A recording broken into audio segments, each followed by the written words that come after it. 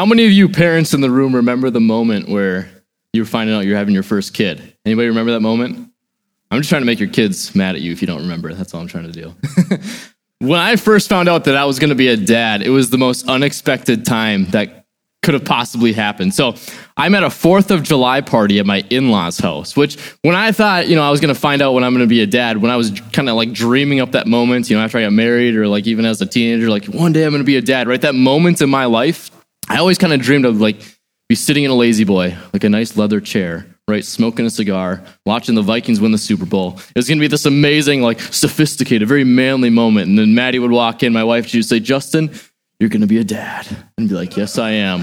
And I'd smoke my cigar, and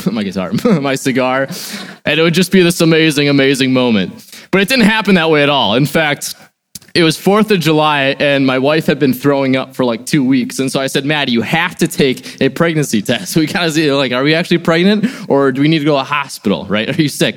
And so 4th of July morning was so busy. And I don't know if Maddie was just nervous, like if she was like, "Oh man, I just don't want to take this test. I'm just so nervous," or whatever. But all morning long, I was like, "Maddie, take the test." And she said, "Yeah, I'll get to it. I'm like, "Just take the test, right? This is an important thing." And so we're running late to the party. It's the afternoon already, so we're running late to the party. I said, "Maddie, put the test in the bag, put it with the pop and everything like that. We'll take it to the party. And once we get to the party, I'm going to go down to the lake. I'm going to start hanging out with your parents and your aunts and your uncles, and then you're going to go up to the house. You're going to take the test." Which is kind of a weird time to take a test at a 4th of July party at your in-laws' house. But that's what we did. And so I'm sitting down at the lake at Lake Fanny. We're just sitting on the beach, right? Enjoying a nice Mountain Dew. And I see Maddie come down on the four-wheeler. And we made eye contact from like 70 feet away. And that was like the longest 70-foot walk I think we've ever had. I could just see her eyes, right? We just locked in and we're like, "Oh man, this is the moment, right? I'm going to find out that I'm going to be a dad, maybe. I don't know." And she walks up to me and she goes, "Justin." And she pulls out the little pregnancy test and she like hides it. She's like, "We're pregnant." I'm like, "What?" Right? Last place in the world that I ever expected to find out that I was going to be a dad was with my in-laws and everybody else around. Now, for the next 3 or 4 hours, I'm thinking, how in the world am I supposed to hold this in and keep it a secret? Because we want to announce it when we're ready, right? I don't want to celebrate the very moment that I find out with my in-laws, right? I'm not going to do that. So I had to keep that a secret the whole day, and it was just crazy, but it was so exciting. But as I think about it, I'm like, man, when I dreamed of this moment, I just never thought it was going to happen at a 4th of July party. Right, in our minds, we make our plans, right? We kind of dream up these big moments in our lives where we think, this is exactly how it's going to go. This is exactly how I'm going to find out. I don't know how many times as a young kid I hit the game-winning grand slam in the Game 7 of the World Series. But in my head, in reality, what God wanted for me was to be a backup second baseman at a D3 college in Roseville, right? So we all make our plans, right? We all kind of dream up these moments in our lives. This is exactly how it's going to happen. Here's exactly how my life is going to go. It's going to do this, this, and this. But I think God tends to surprise us in a lot of ways in our lives. I mean, how many of us, right? We don't have to raise our hands, but how many of us have been surprised by God? Whether we've been blessed in a crazy way financially, whether we've been healed from some sort of sickness, whether God has been our peace in some sort of tragedy in our lives, or maybe there's been a difficult moment in your life where, God has shown up and it's just like, this is not how I expected life to be, but I've seen God work and this is obviously how he wants it to go. This is exactly how I imagine the shepherds felt in the story of the birth of Jesus that the Newtons just read for us. The whole birth of Jesus, this whole Christmas season, the obvious centerpiece of the whole story is that, yes, Jesus is born, hope is born, salvation is born. But I think it's so crucial that we look at the story, that we read the story from the perspective of the shepherds. And so if you've heard the story before, that there were shepherds who were living out in the fields and the angels came to them, but I'm going to read it for us. It's kind of long, 12 verses, but you guys will survive, right? We're adults, most of us. Luke chapter 2, verses 8 through 20. So here's how the birth of Jesus from the perspective of the shepherds goes. It says, "There were shepherds living out in the fields nearby, and they were keeping watch over their flocks at night. And an angel of the Lord appeared to them, and the glory of the Lord shone around them, and they were terrified. But the angel said to them, 'Do not be afraid. I bring you good news that will cause great joy for all the people. Today in the town of David, a Savior has been born to you. He is the Messiah, the Lord. This will be a sign to you. You will find a baby wrapped in clothes and lying in a manger.' Suddenly a great company of the heavenly hosts appeared with the angel, praising God and saying, "Glory to God in the highest heaven, and on earth peace to those whom his favor rests." When the adults had left them, or when the angels had left them, weird. I don't know. Sometimes my mind just does things, and I'm not even dyslexic, but that happens. When the angels had left them and got into heaven, the shepherds said to one another, "Let's go to Bethlehem and let's see this thing that has happened, which the Lord has told us about." So they hurried off and they found Mary and Joseph and the baby who was lying in the manger. And when they had seen him, they spread the word concerning what had been told about them, about this child. And all who heard it were amazed at what the shepherds had said to them. But Mary treasured up all these things, and she pondered them in her heart. And the shepherds returned, glorifying and praising God for all the things that they had heard and seen, which were just as they had been told. So kind of a long story, but what just happens is these shepherds are living out in this field outside of the town of Bethlehem where Jesus was born. And all of a sudden, in the middle of the night, right there in the midst of just doing their job, watching over their shepherds, watching over their sheep, an angel from God appears and lights up the whole sky. And then after this angel announces that Jesus has just been born, the Messiah has just been born, a whole quartet of these angels comes up behind this one angel and they start praising God. Now, I want you to put yourself in the shoes of these shepherds right now. Imagine you're in the middle of your workday, wherever you are at work, right? Wherever you work. You're in the middle of your workday, and all of a sudden, boom, angel shows up, a bunch of angels show up, and they start announcing all these things about God, right? That's shocking. So when the Bible says, verse 9 in this passage, it says they were terrified, we understand why, because right in the middle of their job, totally unexpected, an angel from God shows up and gives them a message. Totally unexpected and surprising. But I think why they were terrified goes a little bit deeper than the fact that they were just shocked and surprised. Now, we have to learn a little bit about the shepherds to understand why they were so terrified. Shepherds back in Jesus' time were highly disrespected people. They had no respect when it came to culture around them. In fact, if they ever went to court over anything, if they ever witnessed a crime, if they were ever involved in some sort of dispute, their testimony would not hold up in court. It didn't matter if what they said was good or what they said was bad. Their testimony would not be believed. It would not hold up in the court of law. That's how disrespected they were. That's how low on the totem pole shepherds were in their society. But why is this? Well, shepherds obviously are not the wealthiest people in the world. There's really not much way to make money if you're a shepherd. And so they would steal from a lot of people. Most of their work was at night because at night, that's when some of the animals would come out in Israel. And so they would have to watch over their sheep at nighttime. But at nighttime, as we know, right, nothing good happens after midnight. You know that saying. So shepherds had this bad reputation of, yes, they were poor, but because they were poor, they would steal and they would hurt people. And they were so culturally disrespected by a lot of people, and honestly, rightfully so. And so they were terrified because what happens when angels show up? Angels are messengers from God. And when you're a sinful thief, when you're a broken person, and God shows up and he sends his angels to give you a message, what do you expect that message to be? Right? Condemnation, judgment. Right? If you're far from God, the last thing you want is for God to show up because you assume that he's going to give you judgment. You assume that he's going to condemn you to hell for whatever wrong things that you've ever done. And I think so many of us have done this in our lives too, in our own faith. We believe that God is good, right? We believe that he is the hope of the world, that he sent his son Jesus to die for us. But how many of us have done things that are terrible? I have. How many have done things that are outright sinful and God would be so ashamed of the things that we've done? For sure me. You don't have to raise your hand. I'm just raising my hand. But we have all done such terrible things. And so oftentimes when we think of God speaking to us, we assume that it's all judgment. But what the angel says in this passage to these shepherds, he's saying, hey, don't be afraid. You have no reason to be terrified because I am bringing you good news. And then he goes on to share that Jesus, the hope of the world, the Messiah that has been prophesied for thousands of years in the Old Testament, he is now born. That is good news.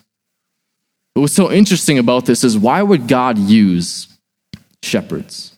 Right? If this Jesus, if this Messiah had been prophesied for thousands of years and he was supposed to be the one that saved the entire world, like he is the answer. They don't follow a king, they don't follow a president, they don't follow anything else. It is Jesus, and that's who they are waiting for. If he has finally been born, why would God choose to use shepherds? Why would God choose to use the disrespected, lowly outcasts in society? Right? If God wanted to send this important message that Jesus has been born, like if he did this today, we assume that he would send it to Trump, right? Because he's the most important one. We should get it to him so he could tell everybody else. But no, he sends it to the lowly shepherds. And what's interesting about this story is that God is starting to preach the gospel.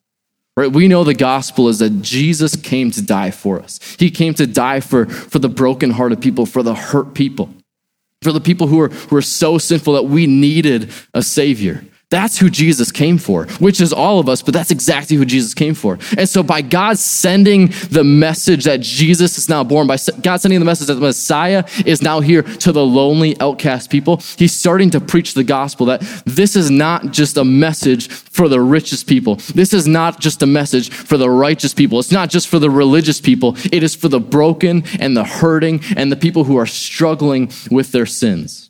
He does the same exact thing when Jesus resurrected from the dead, right? So Jesus goes to the cross and he resurrects after 3 days. Who were the first people that witnessed Jesus' resurrection? They were women, right? And God's not sexist, and neither am I. So before I go on, I want to kind of point that out. That's really important at this point. But culturally, women and shepherds were on the same level.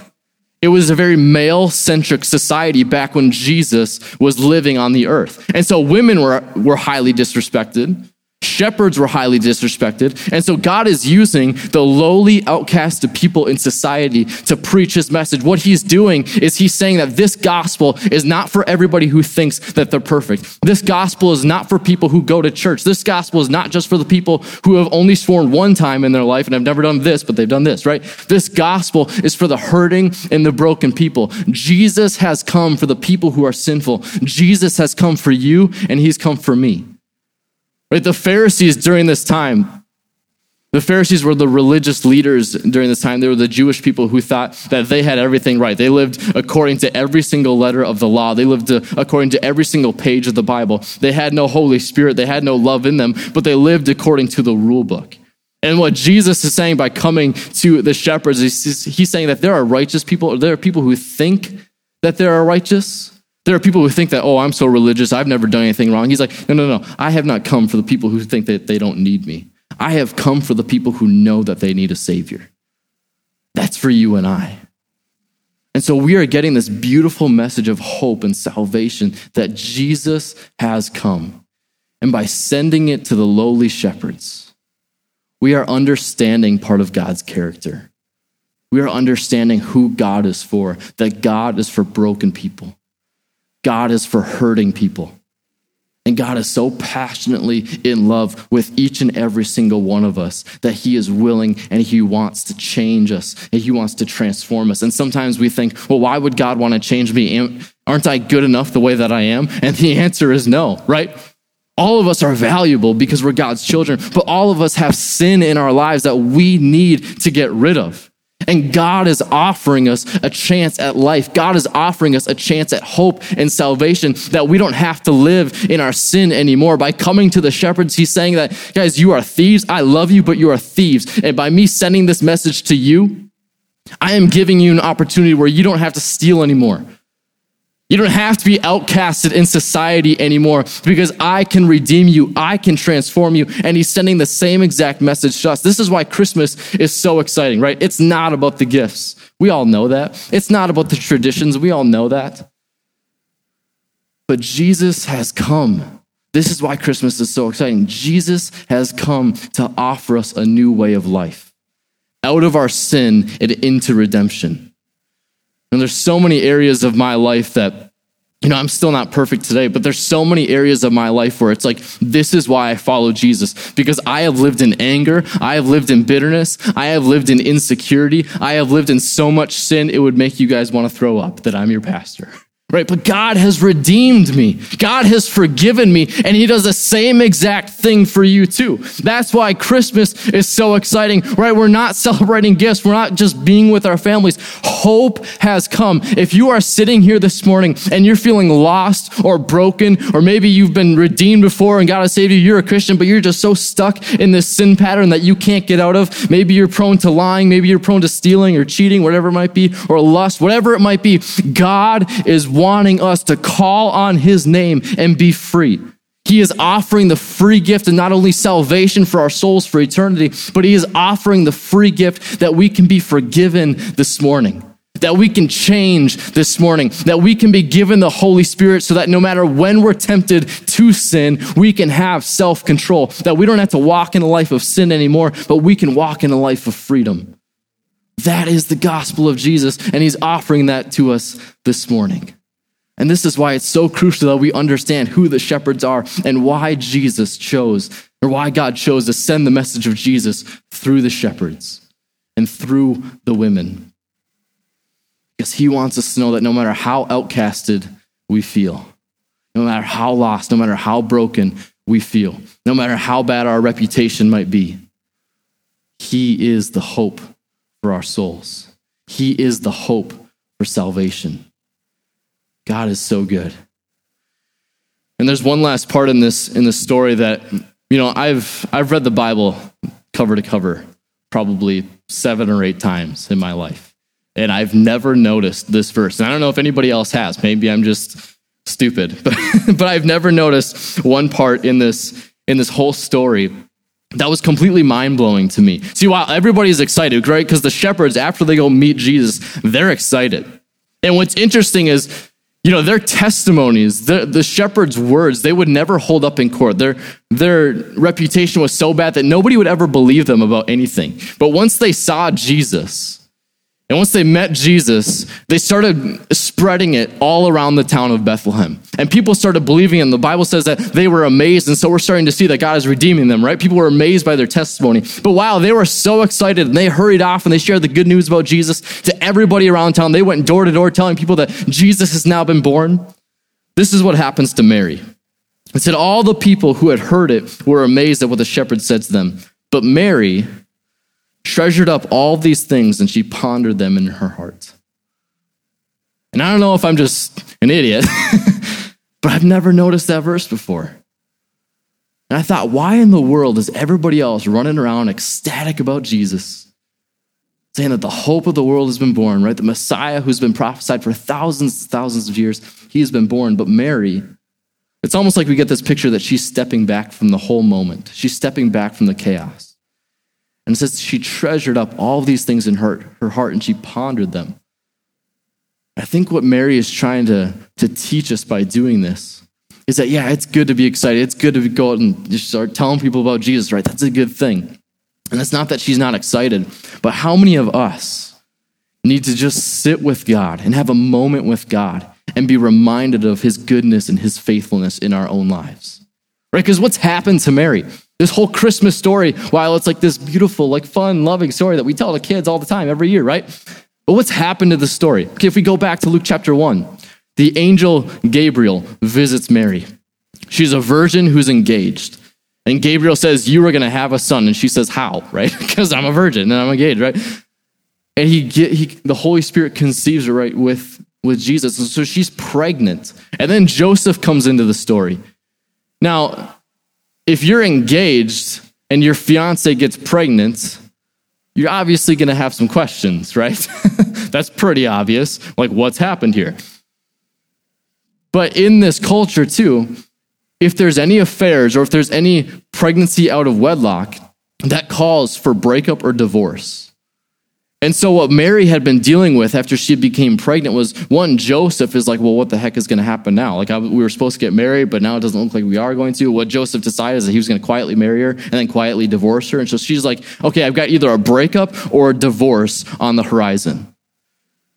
At the same time, I've got Pharisees and religious people coming up to me saying, do you really have the Messiah? Are you really pregnant with Jesus? Who gave you this message? And they're questioning the very message that she got from the angel Gabriel. On top of that, she's pregnant. And you women in the room, you know what it's like to be pregnant, right? It's amazing, but it's difficult. It's painful. Hormone levels change. There's a lot that comes with it. You get to eat a lot of fries, but that's beyond the point. But there's so many things that come along with being pregnant on top of all the pressure she faced from society. And then she goes through the pain of childbirth, and then all these unexpected, really random shepherds and wise men, all these people start showing up. I mean, how many of you women wanted random people in your hospital room after you gave birth, right? No, you don't want that. So there's all this chaos, all these things happening, and Mary's just kind of going through it. She's being obedient to God. She's being faithful to God, and she's wondering, okay, God, how are you going to work in this situation? But after Jesus is born, and these random shepherds and these random wise men are coming, she's thinking, Jesus really is the Savior. What God told me through his angel, what God encouraged me with through my pregnancy, it's happening. And the message behind this is that God is always faithful. God is always good. Right? How many of us have been surprised by the way that God has worked in our lives? How many of us have ever been surprised by God, right? Some of the things that we plan out in our own lives, even some of the things that we think that we're going to do for God, everything can change in our lives because God directs our steps. No matter if your life is chaotic, no matter if you're thinking this morning, hey, God told me he loved me and he said he was good, but I've got this, and this going on in my life. I'm struggling financially. I'm sick. I've got family issues. It doesn't matter. Whatever the chaos that we have in our own lives, God is still good. And he is working all of it together for the good of those who love him. So I wonder this morning, how many of us need to ponder God's goodness? How many of us this morning need to treasure up the goodness of God in our hearts this morning? Because I'll be honest with you, I'm going to share a little story of how my last week has gone. About 10 years ago, my dad was diagnosed with a heart disease called Brugada syndrome. And this syndrome can cause your heart to stop at any moment. Without any symptoms, it can just, boom, you're down and you're dead. And this, we found out, was a genetic heart disease, heart condition in our whole family that we had never known about before. And so my dad, immediately after he had some trouble with his heart, he got a defibrillator permanently implanted in his heart. But about 6 months ago, he went for surgery to get the battery in his defibrillator replaced, because you do that every 10 years. And they had told him, did you know that your defibrillator went off? And he's like, no, right? So I almost died, essentially. And so he's like, yeah, we need to, make sure you get in for a checkup and everything like that, make sure you're all good. And so this kind of prompted all of us kids and all of us family members that we need to get our genetic counseling done. We need to make sure, do we have this gene? If we have the gene in our system, that means we're prone to getting, or we could at some points in our lives get this condition. And so I went in about 3 weeks ago and I got this genetic testing done. And I found out on Wednesday, about an hour before youth group had started, that I have this gene mutation in my system. And what that means is that at some point, either I currently have a heart disease, or at some point down the road, I could develop a heart disease. And there's nothing I can do. It's genetic. It's in my DNA. There's something wrong with my DNA. But I'll be honest, that was not easy news to hear. It was difficult because it's one of these diseases that it's not like if I just eat healthier, if I just exercise more, which God forbid, don't want to do. But it's not one of those diseases where I can just help myself, I can get stronger and it'll go away. It's something that's genetic and that I can't help. And so in the third week of January, I'm going in for an appointment to see if I have this disease or if at any point, when could I develop this? But hearing that news that there's a possibility that I may have a heart condition, it's not how I plan my life to go. If I were to choose what would be wrong with me, I would choose almost anything else. But in the midst of receiving that news, and right now we're in the middle of, do I have it or do I don't? And there's anxiety that comes with that. There's worry that comes with that. But in the midst of receiving that news, that there's a possibility with this, what I did is I didn't complain. I didn't get frustrated and I didn't get mad at God. Because what God has taught me over my 26 years on this earth is that I can make my plans, but God will direct my steps. And just because things happen on this earth that I don't like, it doesn't mean God is bad.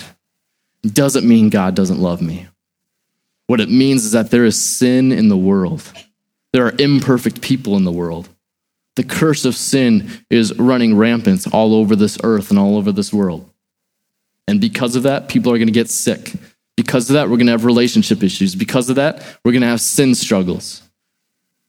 In the midst of all of that, God is still good. And I don't just believe that because I read it in a book. Not to downplay anything that's in the Bible, right? But I believe that because I have experienced God's forgiveness.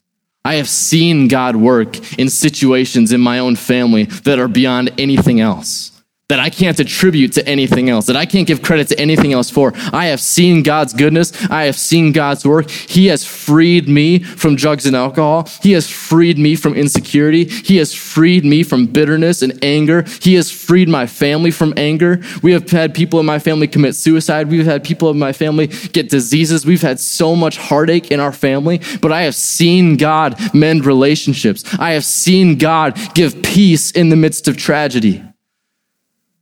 We're not celebrating gifts and traditions and Christmas trees this Christmas. We are celebrating that Jesus is the hope in the world. And so for this last song that we're going to close with in worship, I think we need to ponder the goodness of God in our own lives. We need to treasure up how God has been good to us. No matter how chaotic life has been, how has God shown up in your life? You might have gone through tragedy. But was Jesus your peace in that tragedy? Maybe you've been sick or a family member's been sick and you've seen God heal them. Maybe there's been broken relationships in your family for years and years and years, just like my family has. But God has reconciled people. Whatever you need to praise God for, whatever you need to just call out to God for this morning, let's do that with this last song. Let's remember that no matter what happens, God is good, and that he has come for the lowly, the sinful, the outcast people, and that is good news. We don't have to be terrified of condemnation from God, but we can have joy that our Savior has come. Right? In this story, the angel doesn't say that the Son, the Messiah, the Savior has been born to the world. It doesn't say that it's been born to Mary. He doesn't say that it's been born to Joseph. He said that it's been born to you. When he was talking to the shepherds, he said that he has been born to you. And what that means is he has been born to us. Yes, he is Mary's son. He is Joseph's son, but he is also our Savior. Jesus came to save us from our sins. Jesus came to reconcile us, to redeem us, and to save us. And that is good news. So let's close in prayer and let's worship him for what he's done for us. God, you are good. And we thank you. Lord, there are so many things in our lives that we struggle with. There are so many times in our lives where we forget that you are in control. And Lord, there's so many times in our lives where we can become bitter, we can become angry, we can become frustrated, or maybe just confused that life isn't going the way that we expect it to go. But God, in the midst of that, we want to proclaim and remember, Lord, that you are the one that is in control. You are the one that we look to, that we put our hope in, that we put our trust in. Lord, we know that life is going to be chaotic. We know that life isn't always going to go our way. But Lord, you are still in control and you love us passionately and you are working out every single situation that we have, every single chaotic moment, every single sinful moment, every single hurting or broken moment, Lord, that we have in our lives. Lord, you are working out for the good of those who love you. So Lord, may we continue to put our hope and our trust in you. Lord, if there is anybody who is struggling to do that, if there's anybody who's struggling to believe that you are good, to believe that you are God alone, Lord, would you convict us and remind us, Lord, that you are the one true God, that you sent your son Jesus to be the way, the truth, and the life, that nobody comes to the Father, nobody gets to God except through him. God, may we be reminded of your goodness. And God, for myself, as I think about, what's upcoming with my health and with my heart, God, I want to be reminded that you are the one that loves me. God, I want to be reminded that you are the one that puts these things in our lives, Lord, so that we may proclaim your goodness. That even though it's not what I wanted to hear, Lord, you comfort me. You give me peace. You give me confidence, Lord, that I don't have to be afraid of you. I don't have to be afraid of life, but I can come to you with confidence. Lord, may every single person in this room know that. May we know that you are good, that we can be confident. We don't have to be afraid of you. We don't have to feel like we're going to be judged by you, Lord, because you give peace and hope and salvation. It's in your name I pray. Amen.